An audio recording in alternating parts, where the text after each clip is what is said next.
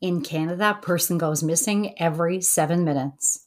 Of the 71,000 people reported missing each year, about 26,000 of them are adults. The good news is that most of the adults reported missing will be found within a week. About 88% of them will return or be located within that time frame. But what about those that just aren't found? The mothers and fathers, sons and daughters who disappear without a trace. These are the cases that we really need your help to solve. I'm Ellen White, and you are listening to Whereabouts Unknown. Thank you for joining me for today's episode, The Disappearance of Trevor Hamlin. So Trevor Hamlin is a very likable, popular young man who was nicknamed Pepsi. He is living in Paradise, Newfoundland. Now, Paradise is a lovely town on the Avalon Peninsula in the province of Newfoundland and Labrador. It's not far from the city of St. John's, and it has a population of about 21,000 people.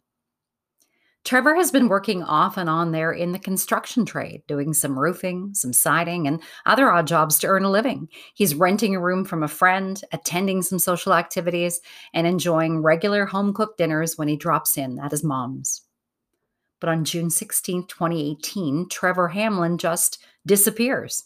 He's thought to be at his home, but his roommate arrives there to find that he isn't. There is some thought that he may attend a local party later that day, but Trevor doesn't show. A couple of days later, Trevor's family is alerted, and Trevor Hamlin is officially declared a missing person.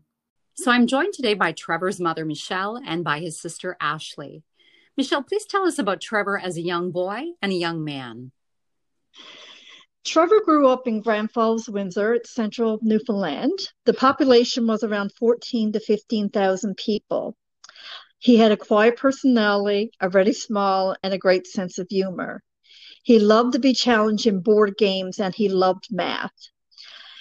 When he was young, he would finish his homework and ask to have extra sheets done up. The numbers intrigued him. As a young boy, his interest was in anything that was outside. He loved fishing, small game hunting, canoeing, riding quads and skidoos. He thrived the outside. As he was growing older, he was deeply interested in the wildlife conservation, and we suspected that he would apply after high school. Before he graduated from high school, the family was hit with a major change. His dad's workplace closed, and he was to be transferred to St. John's. This was a very stressful time for our family. Now, we've heard that Trevor had the nickname Pepsi. How did he get that name? So Trevor's lifestyle changed a 180. When we moved to Mount Pearl, he had to adjust to a larger population, a larger school size. He had to make new friends. It took months for him to settle in, and he mostly stayed close to home and just attended school. For him to get access to the woods, transportation was needed. Eventually, he did make some great friends.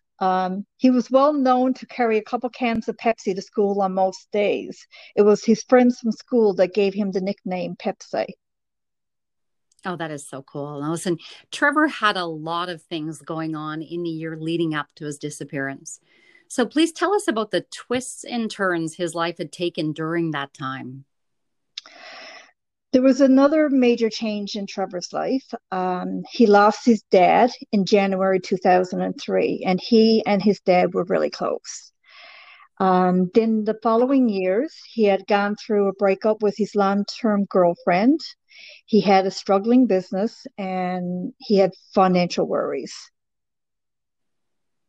My goodness. So he was under a whole lot of stress. And even though from everything we've heard, he was a very positive, upbeat kind of guy, he really would have been dealing with a lot. So what are some of the ways that you think Trevor dealt with the stress? He was under a lot of stress, and he liked to gamble. And from my understanding, he would party using recreational drugs. Now, let's talk a bit about the gambling that he was involved in. To my knowledge, he was playing at poker tournaments in person. He was online playing games. sports games, poker hands. He was very involved that way. Okay. Now, we know that Trevor disappeared on June 16th, 2018. Please tell us what you know about the events of that day in relation to Trevor. We do have confirmation that on June the 16th, 2018, Trevor had run errands to Sobeys and to the liquor store in Paradise. This was confirmed by the security cameras. One of his friends actually was the one that found the film for us. On his way home, he had picked up Subway and returned home to return his roommate's car, and he wasn't heard from again after that day. Now, it is entirely possible that somebody listening to this podcast today or seeing our posts has heard rumors or even knows firsthand what has happened to Trevor.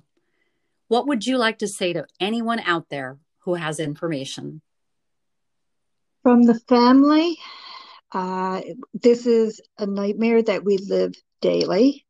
And if there's anyone out there, even the most smallest tip of information you think is not even important, please share it. Share it to Whereabouts Unknown podcast page. It's going to be privately and confidentially kept, or you can call Crime Stoppers. Please, anything that you know can help to bring him home. So 33-year-old Trevor Hamlin has a loving family, lots of friends, and it seems some complications in his life. The business that he'd hoped to build hadn't worked out, and in the year leading up to his disappearance, he'd suffered some injuries. To his back on one occasion, to his knee on another, and in the month before his disappearance, he'd suffered a serious cut to his wrist. Working regularly in the trades meant being in good physical condition, and Trevor had been laid up on more than one occasion, missing what amounted to several weeks of work. Bills started to pile up. And like many young people, Trevor, it seemed, liked to do his share of partying. We're told by sources that he used recreational drugs, and multiple sources have told us that Trevor may have owed money to a local small-time drug dealer, and the drug dealer was looking to collect. It does seem clear to many as well that Trevor liked gambling, especially poker, playing for hours online and in some local tournaments. Trevor, with his love of numbers and his strong math skills, may have seen a career for himself as a professional poker player.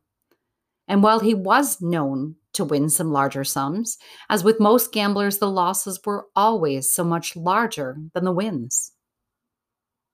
Let me take you sideways for just a moment while we look at the issue of problem gambling. Problem gambling or a gambling addiction can be one of the hardest addictions to deal with.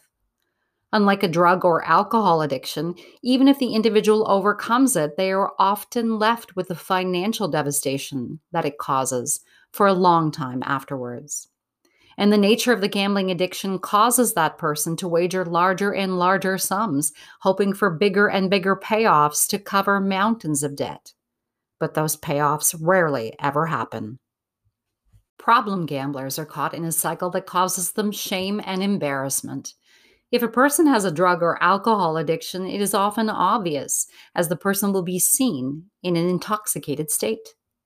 It can be very difficult to tell that someone is suffering from a gambling addiction. And because the addiction is so hidden and so private, it is often hard for the individual to ask for help. And an untreated gambling addiction can cause an ever-worsening spiral of depression. In preparing for the podcast, we had a chance to speak with a mental health professional about problem gambling. And they provided us with some research that shows that problem gamblers are 6 times more likely to have suicidal thoughts or suicide attempts, and they are more than 15 times more likely to take their own lives. In fact, nearly 1 in 5 gamblers surveyed had considered taking their own lives in the previous 12 months. Problem gambling is also very expensive. Money is needed to fund it, and this can sometimes lead a person to borrow from different sources. In provinces where there are licensed casinos, you can get legitimate credit. You complete an application, and a trained credit officer examines your income and assets and either approves or declines the loan. It's very much like getting a loan at a bank. But there are other kinds of loans available to gamblers as well. At many casinos, you can easily find a loan shark who will provide an illegal loan to you at an incredibly high rate of interest. And if you can't make contact with a loan shark on your own, other gamblers you know may be able to put you in touch with someone. Many gamblers feel so sure that that big payoff is just around the corner that they may convince themselves to take the loan, intending to pay it back quickly. But the payoff rarely comes, and the gambler is left with a debt that can double and triple in just days or weeks. So the problem gambler is left in a no-win situation. They need increasing amounts to fund their gambling habit and try for that big payoff, but they are also now in debt to people who don't always use legal methods to collect. If a person had borrowed money from illegitimate sources to fund their problem gambling, they can't just declare bankruptcy and walk away. Loans from illegal lenders are usually not forgiven, and payment will be required. If Trevor had developed a problem with gambling, as so many of you have told us in your tips, it may have led him into a world that he was not familiar with or equipped to deal with. Easygoing Trevor, said to be kind, a bit naive, always looking to make new friends, may not have realized how dark that world could be. In any missing persons case, we look at the possibility of suicide. Misadventure, where a person gets lost in the woods or falls in the water, for example, or foul play, where a person goes missing as a result of a crime, such as kidnapping or murder. We also look at voluntary disappearances, where a person, for obvious reasons or reasons maybe known only to them, decides to just take off and start a new life, telling no one. Here is our interview with the Royal Newfoundland Constabulary.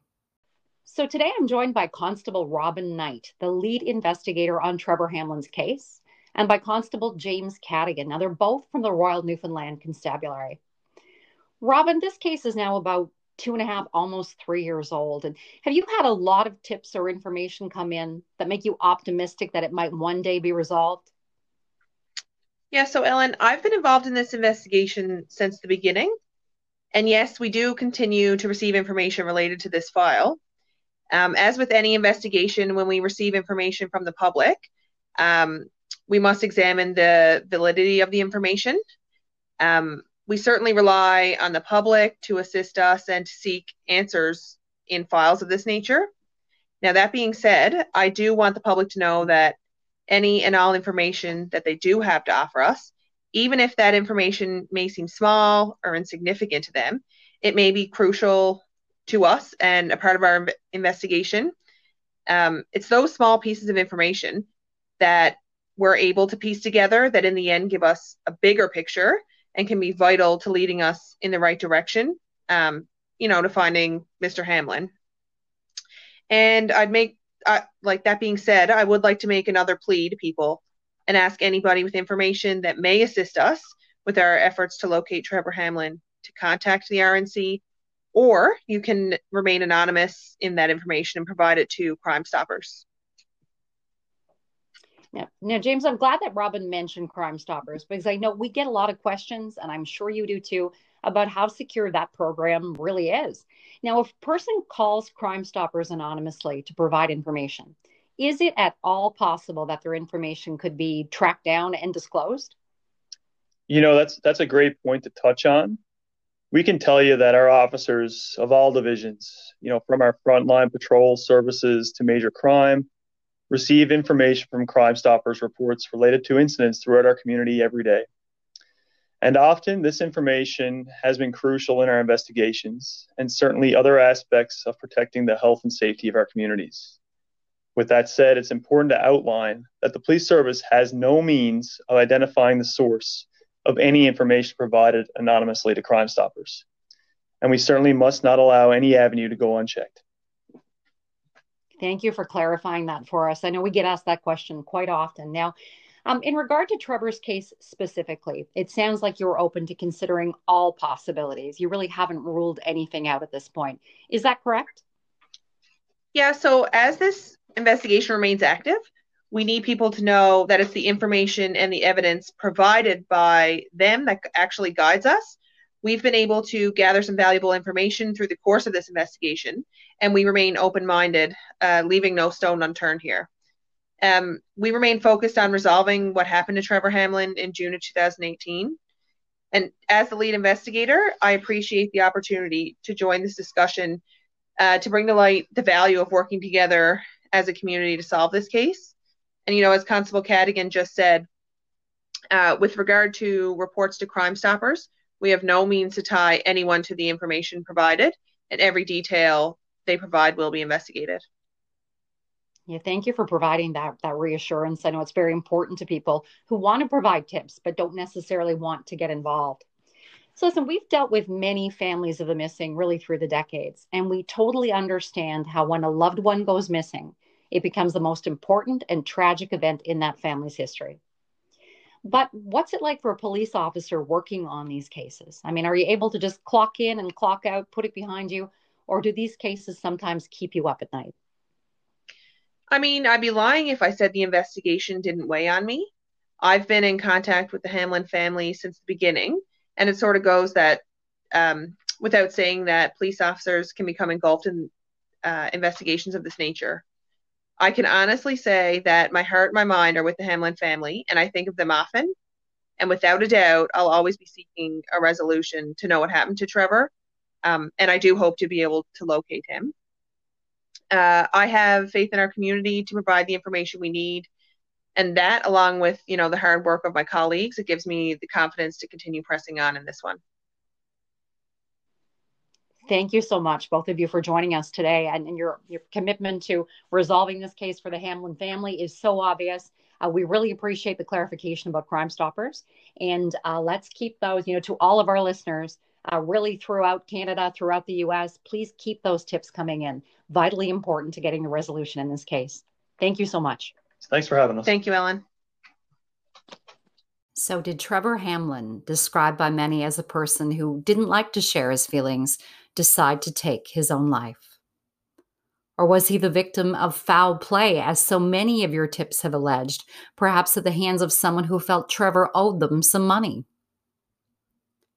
Or did Trevor look at the life he had in paradise and decide he might like a new one in a different location and just choose on his own to leave?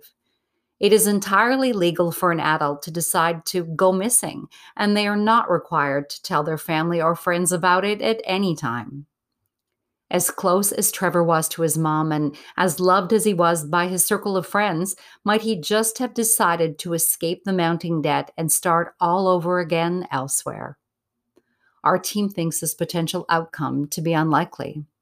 While anyone can decide to leave, and that type of behavior is more common than you might know, we think it very unlikely that he would not have made contact with his family or friends at any point since June 16, 2018, just to let them know that he was okay. But at this point, we can't completely rule out any of the possibilities. It's early on in our research, but we have already received dozens of tips to date that we feel are bringing the Hamlin family closer and closer to finding out what happened to Trevor on June 16, 2018. But we really need your tips, your information, and your input to help solve this case. Trevor Hamlin is 5 feet 10 inches tall.